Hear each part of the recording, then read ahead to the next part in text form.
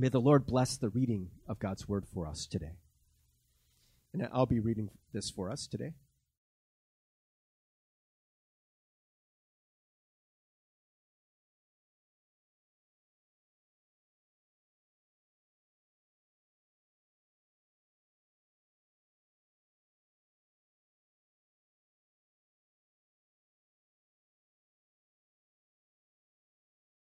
The prophets and all the people whom Nebuchadnezzar had taken into exile from Jerusalem to Babylon.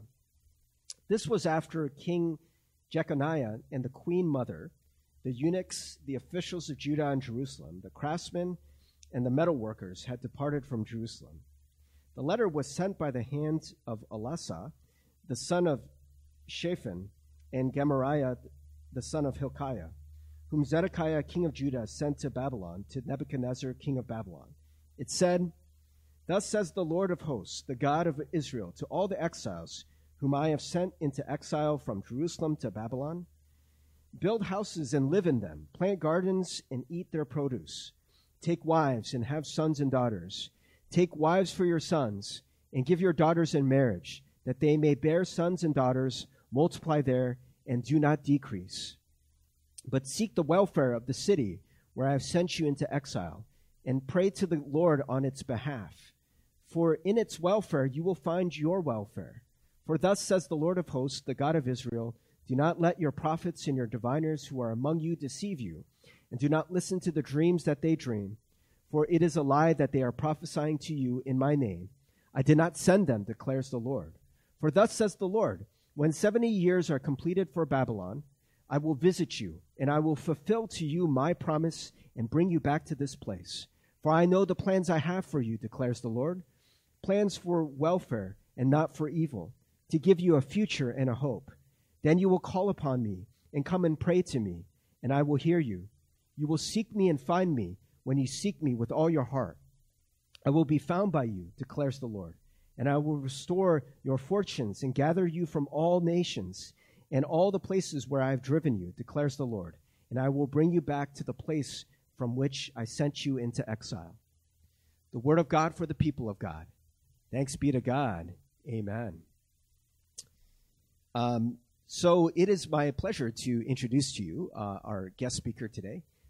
He is Young Lee, as we mentioned before. He is our pastoral intern for this school year. And Young is a guy that I've just had the privilege of being able to work with very closely as a leader in undergrad, a leader in postgrad, as he is now. Just a man who I think is always trying to grow in Christ. And I'm very excited that you're able to hear from him today. And so just without further ado, if we could just give a warm welcome to Young Lee. Yay. And Young, by the way, this is probably a pretty bad thing to do when you can come up, but I told you the wrong thing about the clicker. This one goes to the next slide. This one goes back. So sorry about that. Yeah, the bottom one. Yeah. So again, Young Lee. Thank you, Pastor Steve. Are we all good on sound and stuff? Can we make sure? Okay, cool. So let's pray. Dear Heavenly Father, I just thank you for this opportunity to preach to your people, to your congregation today. There is nothing that I, as a person, Young Lee, have done to merit being up on this pulpit, Lord, but it's truly just because of your goodness and grace. I'm reminded of the beginning of Jeremiah when the prophet is in a very similar position to speak to your people, Lord. But he says he's afraid and he feels unworthy because of his youth, Father. But may you just use me also as a vessel to speak to your congregation today. I just thank you for this opportunity once again. In your name we pray. Amen. So, good morning, everyone. Happy Sunday. Today, we will be continuing in our sermon series, Firm Foundation, and exploring what it means to have Jesus as the cornerstone of our lives. And I'll be specifically addressing exile. And to get started, In July of 2019, my family took a 10-day tour. Excuse me, sorry, can we get the next slide? My family took a 10-day tour of Italy. We stopped by Florence. Sorry, it's not working, the slides. Could you just go through all four? Yeah, that'd be great. Oops. Could you go up one? So it has. Okay, sorry about that. So in July of 2019, my family took a 10-day tour of Italy. We stopped by Florence, Positano, the Amalfi Coast, Rome, and Venice. By the way, I didn't take any of these pictures. They're just Google stock photos. But anyways, I particularly enjoyed this trip, realizing the increasing difficulty of matching the schedule of the 5 of my family members. And also, very unpopular opinion, but I think Italian food is overrated. I'd recommend going for the views, but not necessarily the food. I mean, let's be real here. There are only so many iterations of carbs, cheese, and meat before they kind of get old. And during this trip, my family didn't use a travel agency, and we planned our own vacation to save on costs. We typically stayed at Airbnbs in the local Italian neighborhoods where the vast majority of Italians did not speak English. And though while I wasn't in exile, I was definitely cognizant of my identity as an outsider. Like a fish out of water, even simple aspects of daily life became difficult, such as navigating the roads, and there were quite a few disgruntled drivers trying to drive behind my confused dad. I quickly learned that the word idiot in Italian means the same thing, idiota, idiota. But anyways, this trip would also cause a future struggle for me, actually. During this past March, when I had the privilege of attending a Central Asia missions trip, I almost didn't actually make it into Kyrgyzstan because when I got to the customs, they saw my passport and noted that I had been to Italy and South Korea, and if you remember, those were the hotspots of COVID at the time. So perhaps my story of being an outsider in Italy isn't what most of you think when we think of the word exile. But today, I want to define exile simply as a departure from your desired life. Do you ever feel like an exile? Maybe for some of our college folks, you didn't get into your first choice school. Maybe you recently got out of a long-term relationship and are now newly single. Maybe you got fired from a job that you desperately wanted. Maybe you're experiencing life after losing a family member or a loved one. Whatever that hardship may be, I believe that we can all relate to the Israelites in some way. And at bare minimum, I'm sure all of us can relate to the recent exile of COVID, if not waiting for America's election results. In today's word, we find the Israelites in literal exile. Sorry, one more. There we go. Okay, according to Merriam-Webster, the definition of exile is the state or a period of forced absence from one's country or a home. And for context, Jerusalem is overtaken by King Nebuchadnezzar and the Babylonians. The temple of God is destroyed, and many of the Jewish people are taken into captivity back into Babylon. This is the exact moment that the prophet Jeremiah pens a letter to the exiles. And I also want to say, it's not just by chance that the Jewish people are overtaken by the Babylonians. Rather, this is a God-ordained event that he warns the people through the prophet Jeremiah. And earlier in the book, we find out that it's because of the two primary continuous sins of the people of Judah. One, worshiping other idols, and two, forsaking their own oppressed, the widows and the children, individuals who would have had no voice in a patriarchal society like the one of the Israelite people. Can we take a moment to appreciate how they must have felt? Okay, sorry, this thing is just really not working at all. Oh, okay, so this is a Google image I pulled up that shows the journey of the exiles from Jerusalem to Babylon. And I believe I wrote up there, but it's about 1,500 kilometers or roughly 700 miles. And, remember, there weren't cars or anything back then. And so it was a multiple day, if not weeks, journey. And so this is a picture of the historical Jerusalem, a rendering of it. So for the people of Judah, Jerusalem was more than just their home. It was also a place of cultural significance and meaning. Although we may only associate cities with modern-day life, Jerusalem was not lacking in any sense of the definition either. Historians believe that there were up to 800,000 people within the walls of the city, complete with its own nuanced customs and vibrant culture. And to add to the spectacle of the city, which is the big building you see in the picture here, the temple of God sat in all its grandeur and glory at the top of a hill for all to see. And from this place of familiarity, meaning, and comfort, the Jewish people were forced into captivity in a foreign land. So what are Jeremiah's words for those of us in this situation? And by Jeremiah, I mean really God who is speaking through the prophet. Just want to warn everyone that his advice may be one we don't want to hear. I know I personally had a hard time receiving these words. So without further ado, let's dive into God's word for today. There we go. Okay. Jeremiah 29, 4 through 9. This, and who is speaking here is Jeremiah. This is what the Lord Almighty, the God of Israel, says to all those I carried into exile from Jerusalem to Babylon. Build houses and settle down. Plant gardens and eat what they produce. Marry and have sons and daughters. Find wives for your sons and give your daughters in marriage, so that they too may have sons and daughters. Increase in number there, do not decrease. Also, seek the peace and prosperity of the city to which I have carried you into exile. Pray to the Lord for it, because if it prospers, you too will prosper. Yes, this is what the Lord Almighty, the God of Israel, says.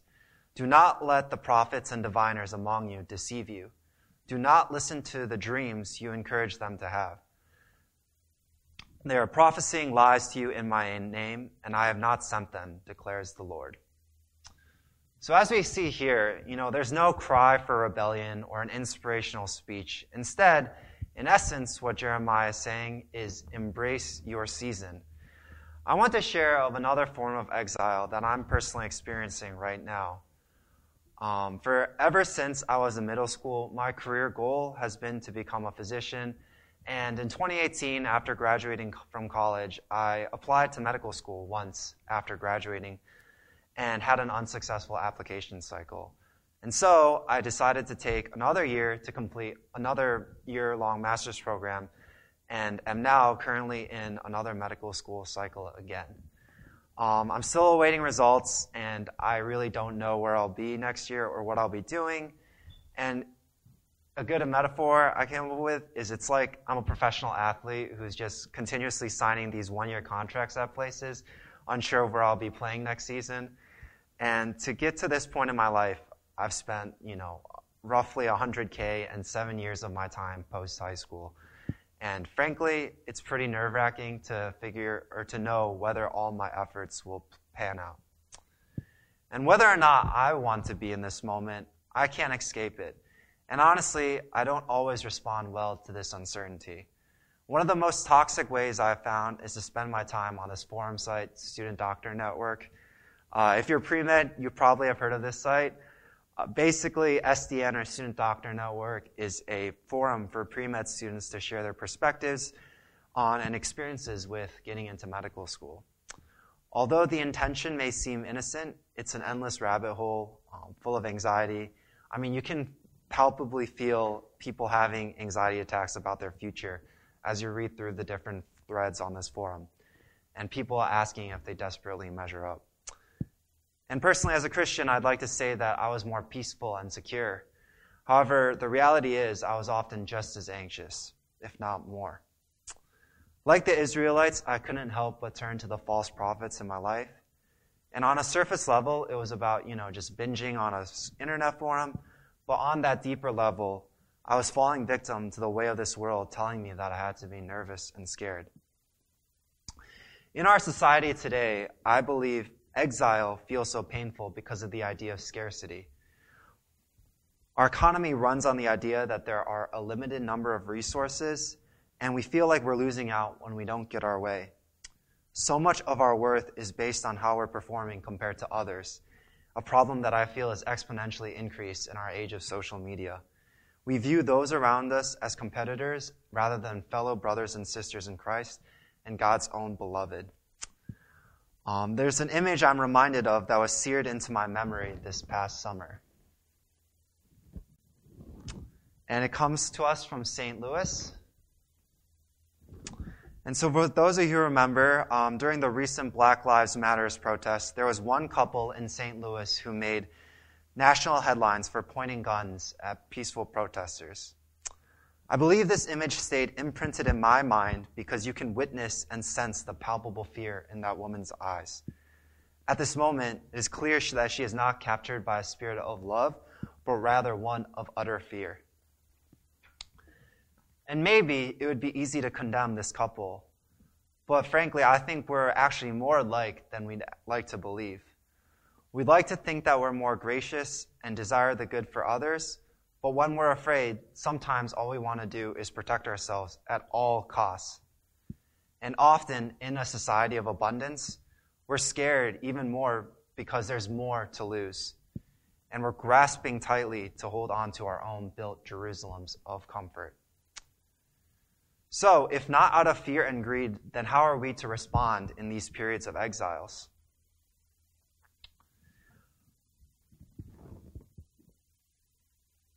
Sorry, can we go back to Jeremiah 4-9?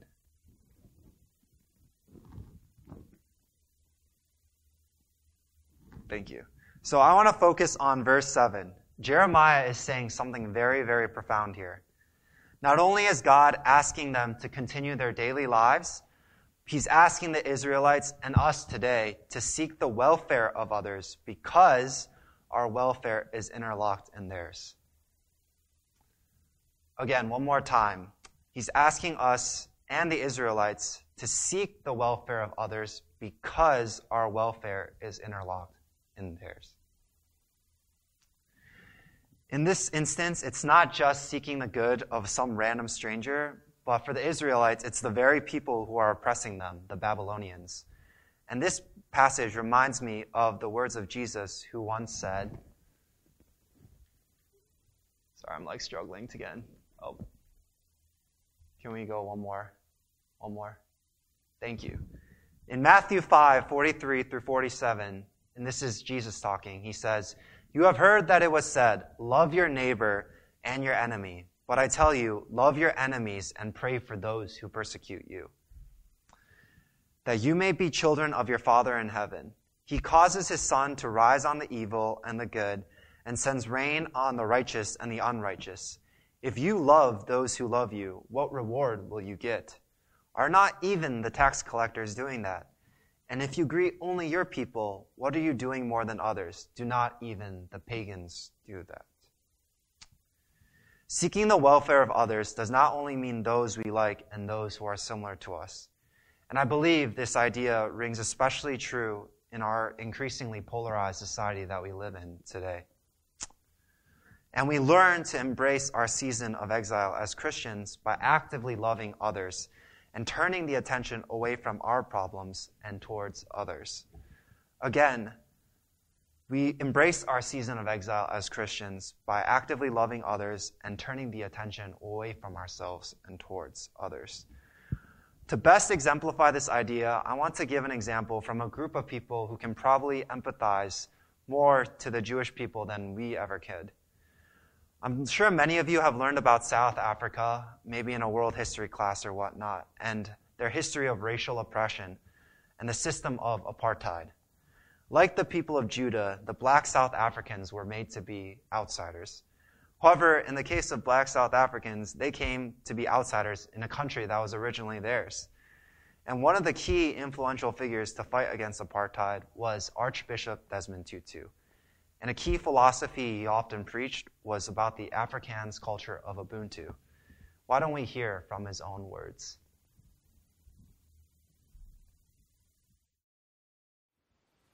Let me tell you, we have something in our African community, something that is very difficult to put into English.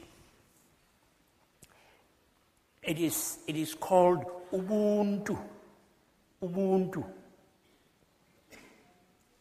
Ubuntu is the essence of being human. And it says, a solitary human being is a contradiction in terms.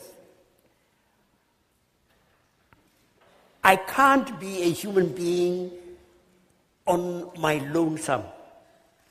I wouldn't know how to speak as a human being. I wouldn't know how to think as a human being. I wouldn't know how to walk as a human being. I have to learn from other human beings how to be human. And so Ubuntu says, my humanity is bound up in yours. I am only because you are. And we then say, a person is a person through other persons. And that we need this communal harmony if we're going to survive at all. And anger and revenge and bitterness are corrosive of this harmony. And you know it. You've experienced how when you are really angry with someone, it does something to your tum-tum. And it does something to your blood pressure. So forgiving is actually not being altruistic. You're not being nice to the other guy. When you forgive, you're actually being nice to yourself. Forgiving, apart from anything else, is good for your health. Let me tell you, we have something in our African community, something that is very difficult to put into English. It is called Ubuntu. Ubuntu.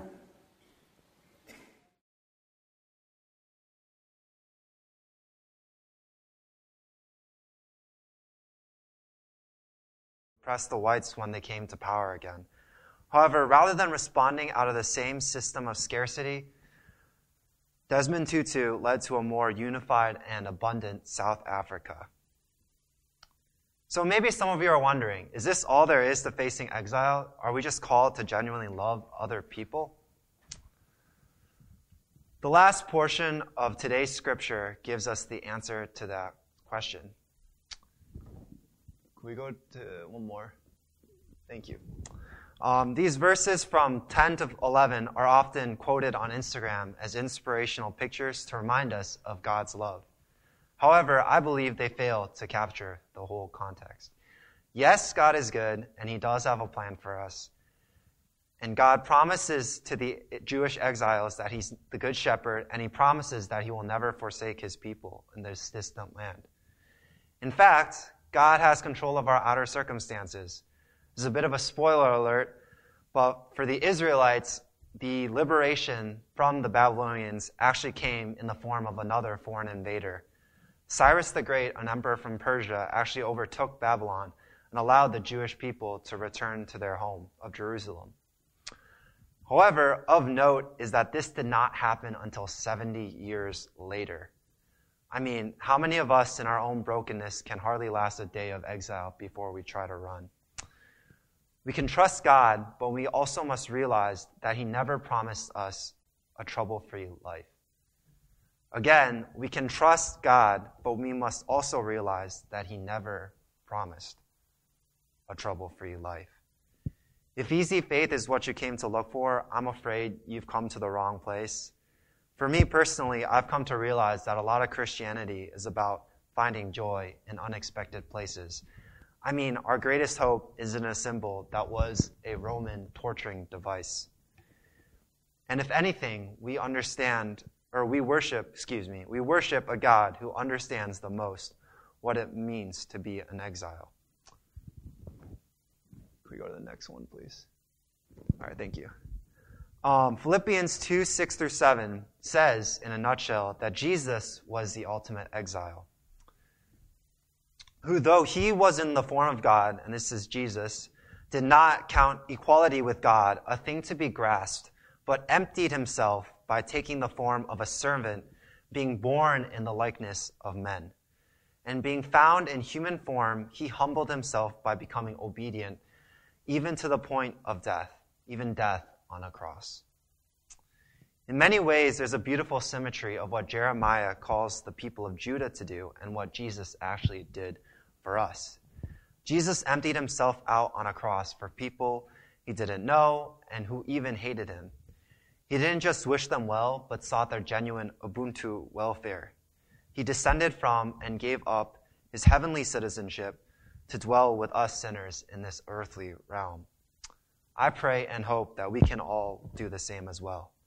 In one of the most difficult periods of hardship in the Bible, with the destruction of Jerusalem for the Jewish people and the ensuing exile, comes one of the greatest statements of faith in Lamentations. You could go to the next one. Thank you. And this was, very artfully written in the form of a poem. It says, "The steadfast love of the Lord never ceases. His mercies never come to an end. They are new every morning. Great is your faithfulness. God's love is steadfast, and his mercies are truly new every morning." As I proceed throughout my gap year, I honestly have no idea what this next year holds for me, especially with the whole medical school situation. However, in my brokenness of trying to control my situation, I pray that God grants me the strength to remove my selfishness of fear and allow me to trust him and to serve others. Perhaps this period of exile was necessary for me to remove the idol of medical school in my life. We all face uncertainty, but whatever the outcome, God's plans are greater than ours. In Christ's exile, he worked for our sincere good, free in the confidence of the Father to do so. Can we take a moment to imagine what would our communities look like if everyone was free to love in this manner like Christ? Perhaps we need to reframe our definition of success. How many times do we assess the performance of organizations based off their best employees? What if, instead, we rated them by how well their worst person was doing? We may also need to reframe our view of others. How quickly do we judge people into black or white categories? In light of the recent election, maybe you have a hard time loving and being gracious to those on the opposite side of the political spectrum. However, what if we stop viewing each other as villains, but rather as broken individuals, all in need of the redemptive grace of Jesus Christ? Oftentimes, loving others will require sacrifice, and whether it is in the form of time, resources, or the death of our own egos. However, Christ made the ultimate sacrifice when he was in exile and he was nailed to that cross. Could I have the praise team come up now, please? I just want to end by saying, if you're currently in a period of exile, or chances are about to undergo one in the future, I want us to take some time to allow God to speak to us in this moment. What might God be asking you to do for the genuine Ubuntu welfare of others? Maybe God is placing someone in your heart right now. Could we take a moment to potentially pray for that person? Is there a way that you might be able to practically bless them this week? Take the time right now to write that down, if so.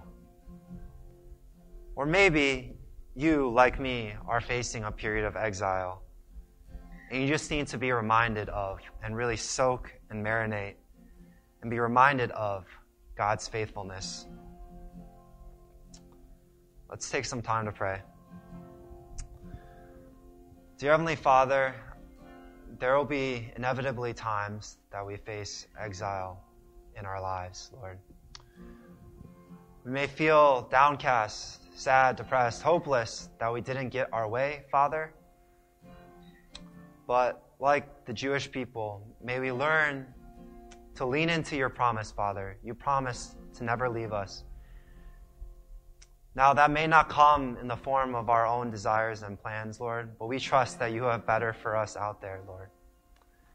And in that meantime, Father, I believe, like you called the people of Judah to through the prophet Jeremiah, may we turn our gaze from ourselves, but to those around us, and ultimately to you.